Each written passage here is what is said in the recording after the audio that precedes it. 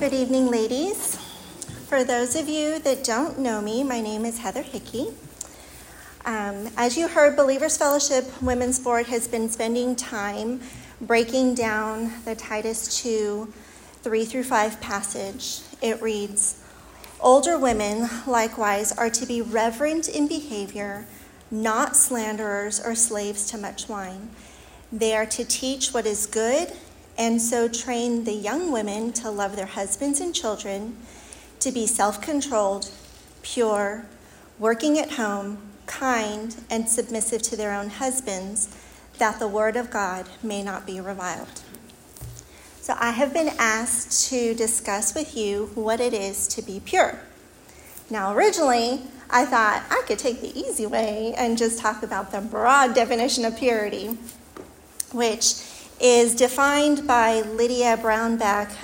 She says, at its core, purity is having a heart for the Lord that isn't watered down or polluted by lesser things. And from it springs moral behavior, the good we do with our bodies. And I thought, I can do that. I can talk to a group of women about having a heart for the Lord. That's far less uncomfortable and controversial than talking about the other kind of purity. Well, with deeper examination of the word pure in Titus 2:5, Bible commentators and dictionaries have shown me that the original Greek usage in the Titus 2 passage is specifically referring to purity in the sense of sexual morality. So here we go. All right. Before we dig in, though, to this topic, here are some statistics I want to share with you to help keep things relevant. Since we are at a Titus 2 women's event, most of these statistics will relate to women. 69% of individuals polled believed premarital sex was morally acceptable. 13% of married women commit adultery.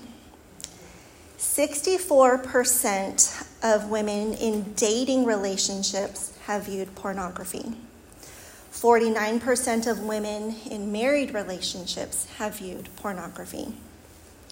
96% of women polled, ages ranging from 18 to 87, have admitted to having sexually immoral fantasies of some kind. 46% of girls ages 15 to 19 have lost their virginity. 22% of teenage girls participate in sexting. And here's where it hits even closer to home. 33% of Christians polled believe that sex between unmarried couples in a committed relationship is acceptable. I wish that I could stand before you and be able to share from experience the blessing from having walked in purity, but I cannot. You know that saying, been there, done that, bought the t-shirt? Well, I am a been there, done that, grieved the sin, burned the t-shirt, used to be. And I praise God that I'm a used to be. But it's not without experiencing some of the heartache and brokenness and some long-term struggles that can result from consequences of impurity. So as I thought and prayed and remembered and reflected and prayed some more, I asked myself, if I had had a Titus 2 woman in my life way back then, what would I have wanted her to teach me? Why is purity being mentioned in Titus 2? Why is sexual purity so important? So, with the very limited amount of time that I have, I'm going to do my best to answer these questions for you. I'm going to share some thoughts on the importance of purity, some thoughts on how we can approach protecting our own purity, and hope for the ones who have fallen to this sin. So let's go back to the book of Titus 2. Why did the Apostle Paul write this letter to his disciple Titus? Titus had been left on the island of Crete to continue the ministry of growing the church in that region. Paul is giving great encouragement to Titus to equip the leaders and the believers.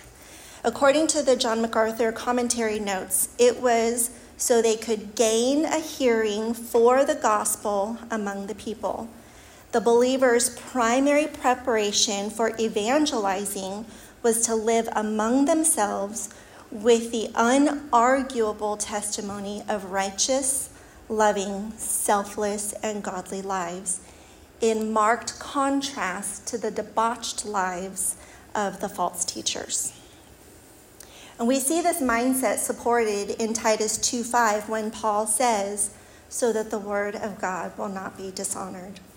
And also in Titus 2:10 when Paul finishes the section with the words, so that in everything they may adorn the doctrine of God our Savior. In other words, purity and moral excellence, which is our obedience to God's word, makes the gospel look attractive and pleasing. Ladies, how we live our lives is a testimony to God and to the world around us of what we believe. Proverbs 23:7 says, for as he calculates in his soul, so he is. Romans 6:17 says, thanks be to God that though you were once slaves to sin, you obeyed from the heart that pattern of teaching to which you were given over. John 14:15 says, if you love me, you will keep my commandments. Romans 1:21 through 28 uses the principle of sexual morality to show us that man submits his mind and his body to what is ruling his life. So these verses and others just like it are telling us that what we do, our actions of thinking and speaking and physically doing, is a direct result of what we really believe in our heart. When it comes to purity, there are two standards. There's what the world believes, or what the world says, and what God's word says. So let me ask you, ladies, what do your actions say that you believe? The world standard or God's standard? The world today has run amok with sex, right? Sex is everywhere. It's in movies, it's in TV shows, music, books, it's on social media, in magazines. Practically everything has been sexualized, from shampoo to cars, which doesn't make sense to me, but that's okay. So basically it's saying, if you want sexy hair, buy this shampoo. If you want a sexy car, drive this one. If you want someone to look at you like you're hot, dress this way. The agenda of the material industry seems to be lust. Not only that, but the world's mindset is there is nothing more important than the individual. And the highest value in life is pleasure. This leads to the standard of purity. Does it make you happy? Then do it. It must be good. The world believes that the physical person is more important than the spiritual person. So what does God have to say?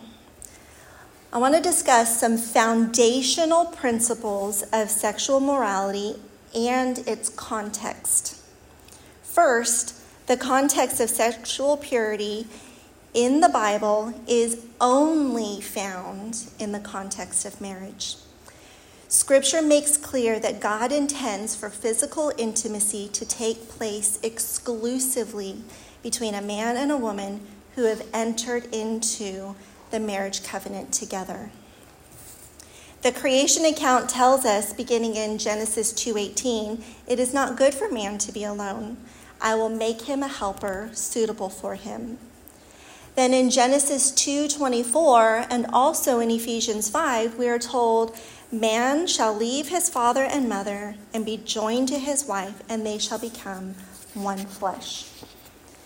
Scripture makes it clear that God intends for physical intimacy to take place exclusively between a man and a woman who have entered into the marriage covenant together.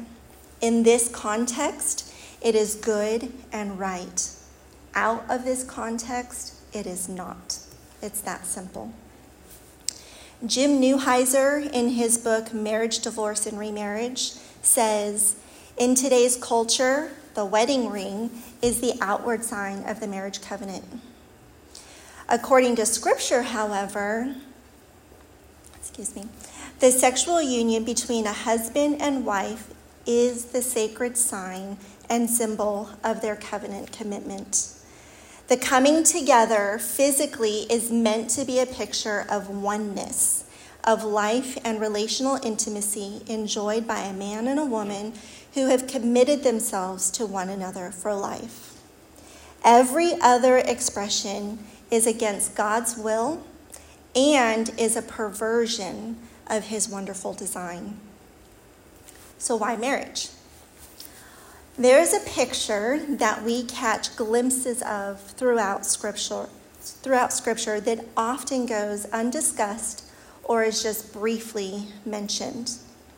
This picture is one that I believe can and should inform our approach to sexual purity, especially in the context of Titus 2, where our conduct is to be a testimony to the world around us about what we say we believe about God.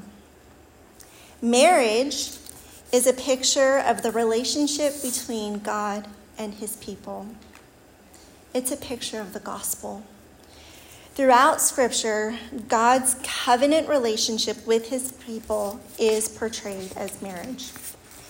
The Old Testament depicts Israel as the Lord's bride and the Lord as the bridegroom or the husband. We see this in Hosea 2:19 and 20, when the Lord says, I will betroth you to me forever. I will betroth you to me in faithfulness. In Isaiah 54:4-6, the Lord says, for your maker is your husband. The Lord of hosts is his name. And there are more verses in the Old Testament as well. But in the New Testament, Jesus is spoken of as the bridegroom and the church his beloved bride, as Jesus himself says in Luke 5:34. Ephesians 5:31 and 32 speak of the man and the woman joining together to become one. And then verse 32 says, this is a great mystery I speak concerning of Christ and the church. Ephesians 5, verses 22-30, show us that the responsibilities of a husband and wife reflect the roles of God and the church.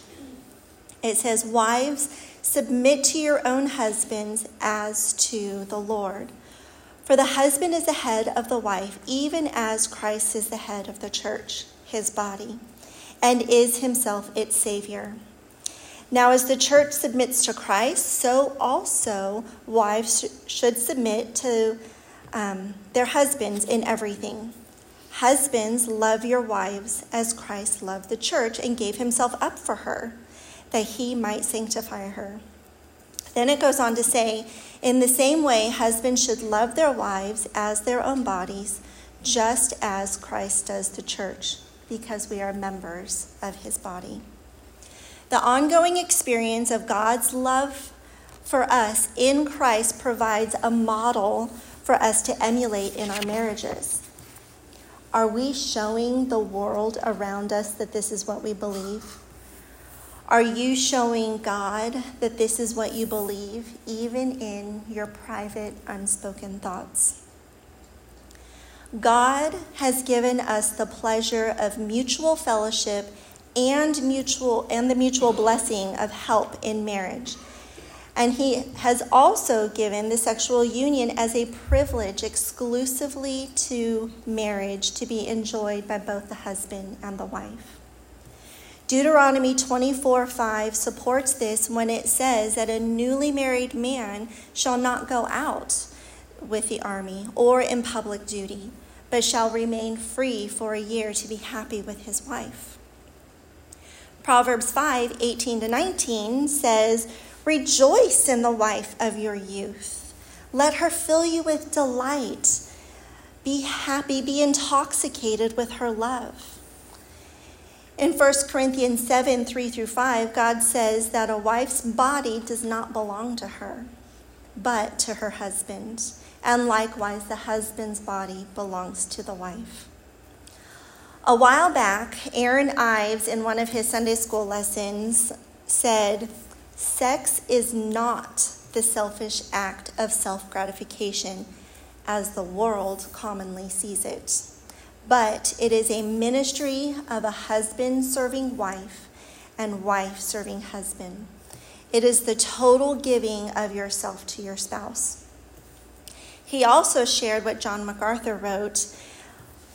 Paul makes it clear that physical intimacy within marriage is not simply a privilege and a pleasure, but it is a responsibility. God created the intimacy to be the expression and the experience of love on the deepest human level, and to be beautiful and powerful between husband and wife. Are you showing the world around you that this is what you believe? Are you showing God that this is what you believe, even with your private, unspoken thoughts? Are you walking in purity?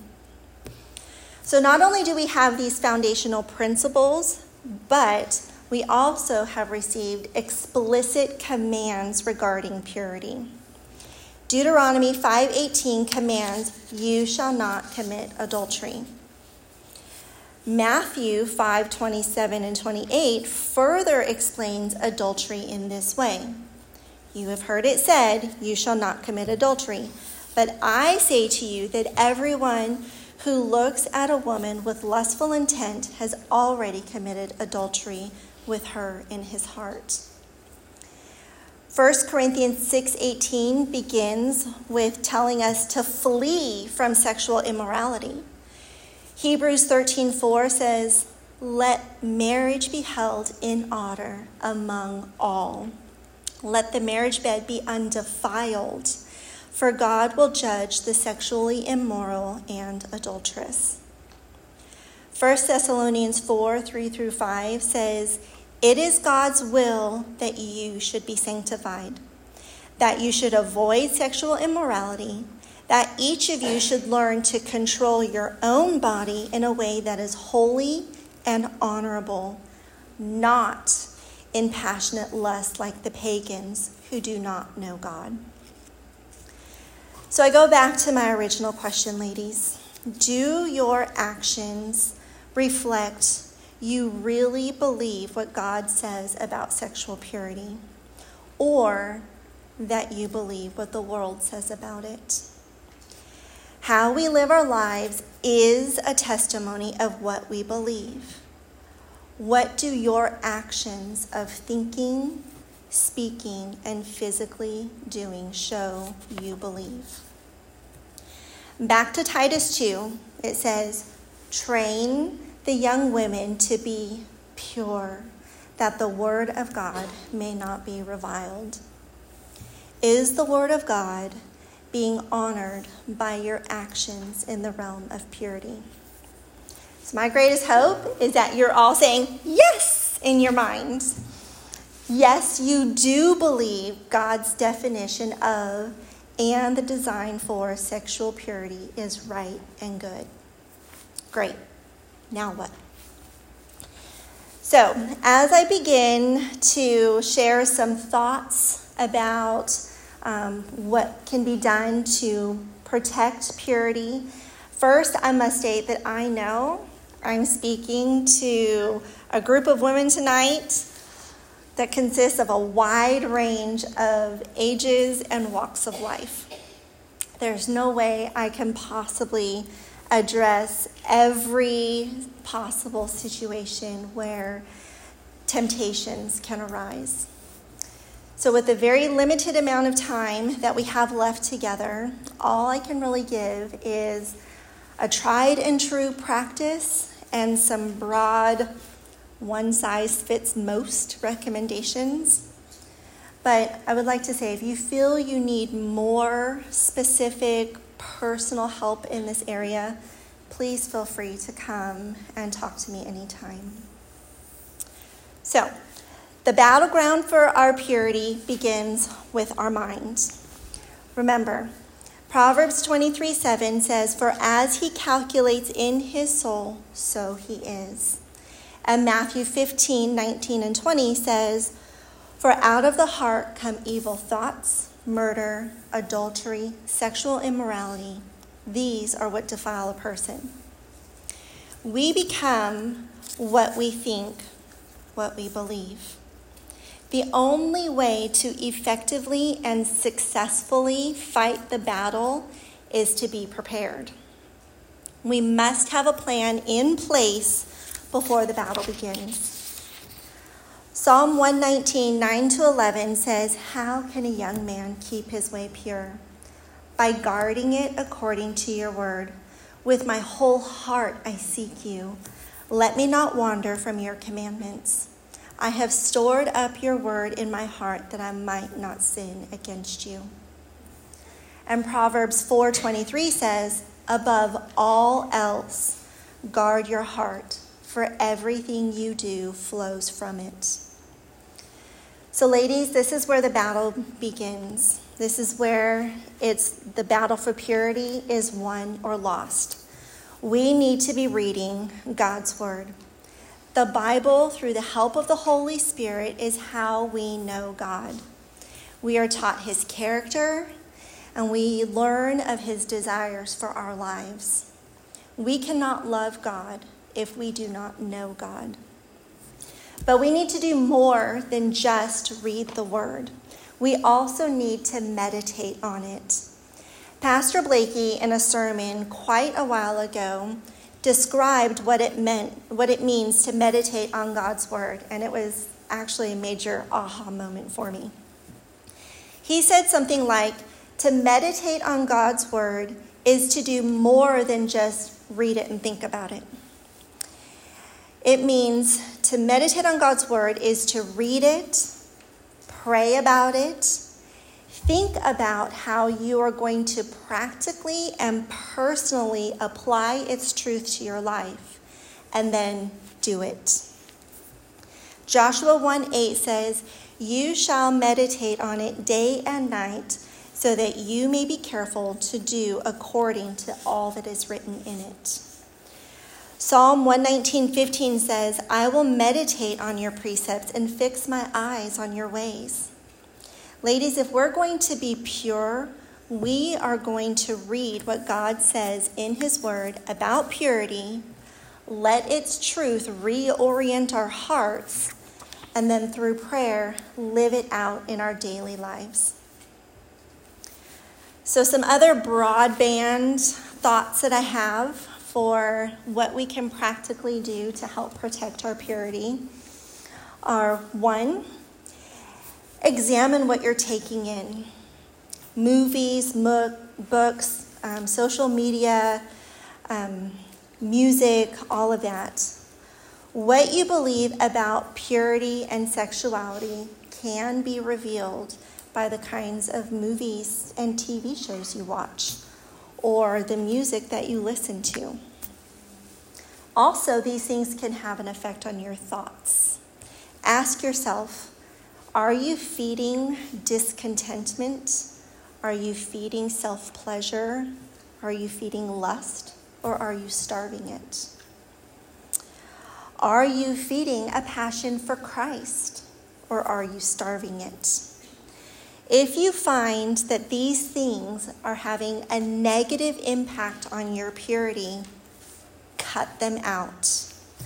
Psalm 119:37 says, "Turn my eyes from looking at worthless things and give me life in your ways."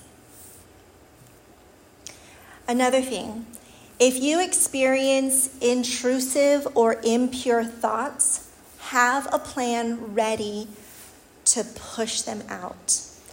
It is impossible to effectively push out impure thoughts without having God-honoring, God-exalting thoughts to put on in its place. Scripture, worship music, prayer, call an accountability partner. These are all options to have ready when those times come. I've heard it said that lust is mental promiscuity. I encourage you to honestly examine yourself and identify what tempts you towards lust. And then act to prevent or avoid it. Another thing, examine your heart in your clothing or adornment choices. What kind of attention are you seeking or desiring? Are you keeping sexy for your husband in private? Mamas, I encourage you to talk to your girls about God's design for sex. If we as Christians say that sex is a wonderful gift from God, but then treat it as a taboo topic, their curiosity is going to be satisfied from somewhere. Married ladies, keep nothing from your spouse. An example, my husband and I, we have some ground rules with each other. We never ride alone in a car with someone of the opposite sex. We copy each other on all non-work related texts and emails. So you might want to think about whether you have a well thought out plan in these areas. So ladies, after hearing all that has been said and you recognize that maybe you have fallen to this sin of sexual immorality, or that is an ongoing struggle in your life, either with lustful thoughts, immoral encounters, or impure speech, I encourage you to repent. 1 Corinthians 6:9 says, "Do not be deceived, neither the sexually immoral, nor idolaters, nor adulterers will inherit the kingdom of God." But Proverbs 28:13 says, "Whoever conceals his transgression will not prosper, but he who confesses and forsakes them will obtain mercy." Do you remember when I said that I was a used to be? Well, here's how I know. 1 Corinthians 6:11 says, "And such were some of you, but you were washed, you were sanctified, and you were justified in the name of the Lord Jesus Christ, and by the Spirit of our God." King David gives testimony of the hope found in repentance. Psalm 51 is David's humble prayer of confession after he was convicted of his sin with Bathsheba. I encourage you to read it, pray it, but I'll share some of it with you. It says, "Have mercy on me, O God, according to your steadfast love." And then he cries out, "Wash me thoroughly from my iniquity and cleanse me from my sin. For I know my transgressions. Have I sinned and done? Oh, my transgressions and my sin is before me. Against you and you only have I sinned and done what is evil in your sight." Then he prays, "Create in me a clean heart, O God. Restore unto me the joy of your salvation." And then he closes toward the end with, "For you will not delight in sacrifice, or I would give it. You will not be pleased with burnt offering. The sacrifices of God are a broken spirit. A broken and contrite heart, O God, you will not despise." Let us close in prayer. Oh, gracious and merciful God, you are so good to give us your word so that we might know you and know your desires for our lives. Thank you for giving us these foundational principles for our purity. Father, I pray that as we read and meditate on your word, we will let your truths reorient our hearts. Whether young or older, married or single, I ask that you will help each woman here tonight to practically and personally apply your word to her life so that your word will not be dishonored. And each life here can be a testimony to the beauty of the gospel. I pray this in Jesus' name. Amen.